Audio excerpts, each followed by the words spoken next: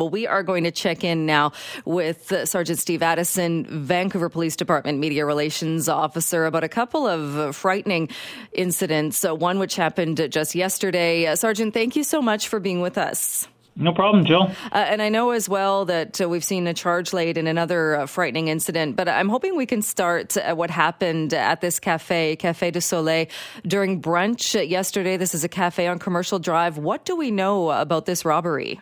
Yeah, so we're in the early stages of this investigation. We're only 24 hours into it, so we've still got a lot of work to do, but I think we've got a lot that we can work with.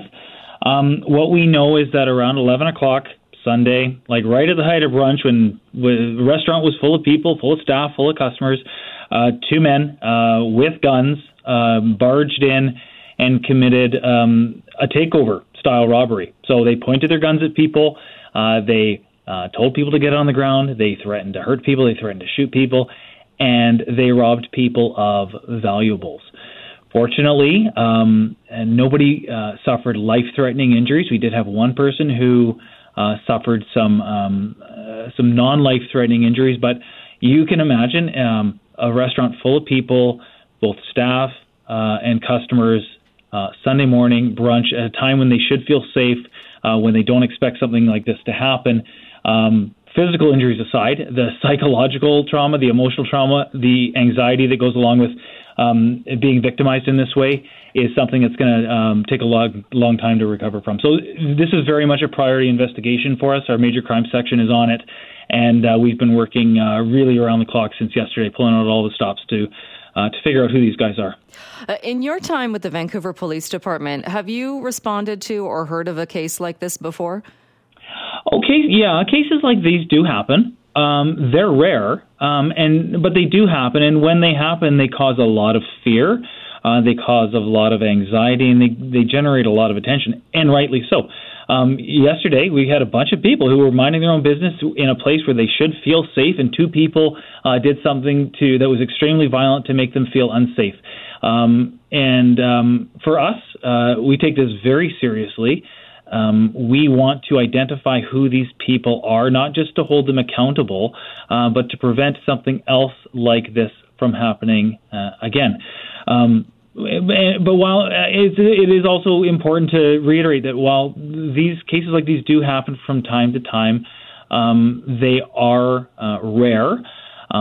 And in this particular case, I think it's probably quite solvable. I think we have a lot to work with. We've got a lot of work to do, but we'll work through it. We'll work through the evidence to hopefully identify the people, arrest them, and have them held accountable through the courts. Did anybody get a description, or were they able to tell police anything distinguishable about these two people? Yeah, so and that's one of the challenges that we have in an investigation like this. And not only did we have two suspects who we think took deliberate steps to conceal their identity, hats, hoodies, gloves. One of them was reported to have a face mask, like I think a COVID-style mask on. So they took some steps to conceal their identities. But you can also, if you've ever been involved in a dynamic situation, probably not to this degree, but involved in any kind of a dynamic situation where you've had to be an eyewitness, you get 12 or 15 different people. They all see different things. They all have different versions. They see it through different lenses. And our job is to sit down with them and to go through what they saw, what they know, what they heard, what was said, to get a full picture of what happened. We'll also be doing we have been doing, and we will continue to be doing a full canvas for witnesses in video. We know in a lot of these cases they come down to video. We've had tremendous amount of success solving crimes by releasing video to the public and having suspects identified. And that's something that we'll certainly look at in this case. But we've got a lot of work to do. It's a very serious crime, and it's the early stages of the investigation. You mentioned that they stole from the patrons who were in the restaurant, and I understand they were stealing cell phones. Was that the bulk of what they took, or did they take things like wallets and other things as well?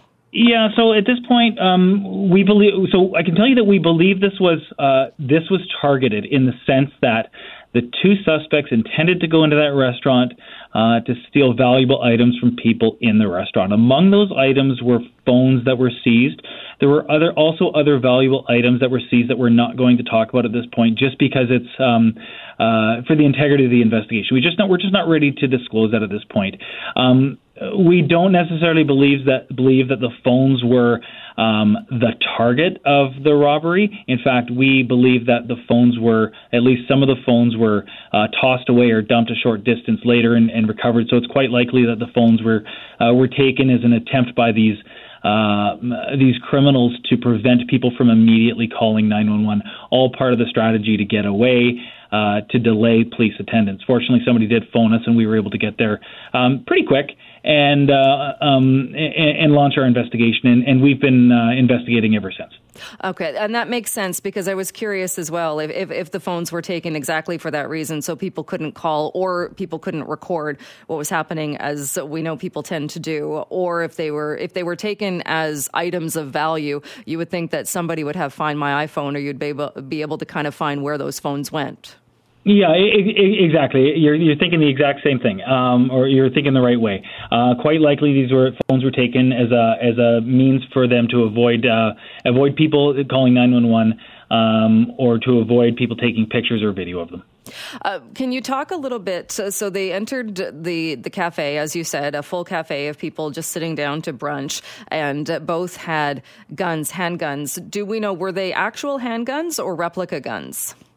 Well, we're going to operate on the assumption that they were real guns. The suspects left, and we have not located them yet, nor have we located the guns.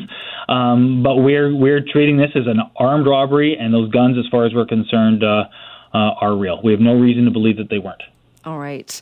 And any idea then kind of how much they got away with? Or like you said, some of what they took is not being disclosed at this point. In that, did they take things from everybody that was in the restaurant?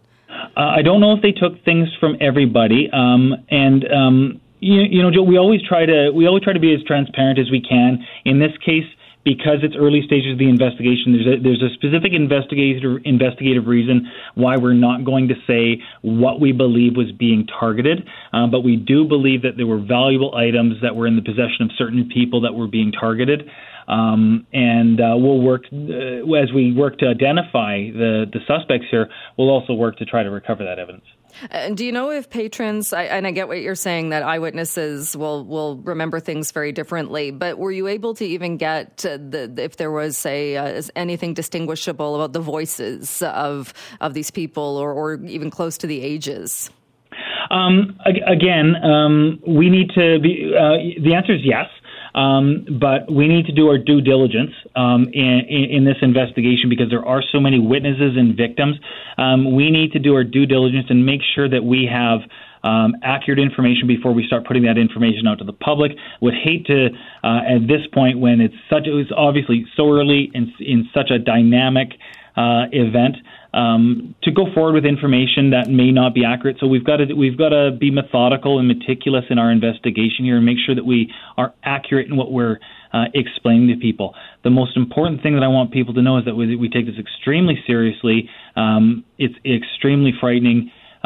We do not want this to happen again, and we're pulling out all the stops to identify the people responsible, to take them to bring them into custody and to hold them accountable before the courts, and we'll continue to do that.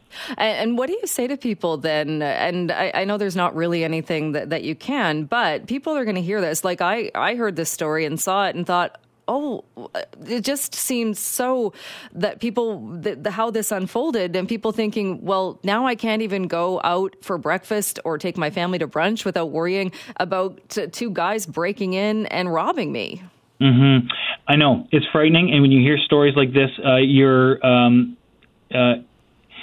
think when you hear stories like this, it's okay to feel that way. Again, this is a situation where people on a Sunday morning having brunch is the last thing that they probably expected. And it's completely natural for people to hear a story like this and to be frightened or to feel a little bit of anxiety. I want people to know that situations like this, when they do happen, that while they do happen, they're rare, and our success rate in identifying people in cases like this is actually pretty good, especially when we can get good quality video or good quality eyewitness descriptions. So while it's completely normal for people to be fearful when they hear a story like this, we don't want to strike fear in people, but it's normal for people to be fearful of it.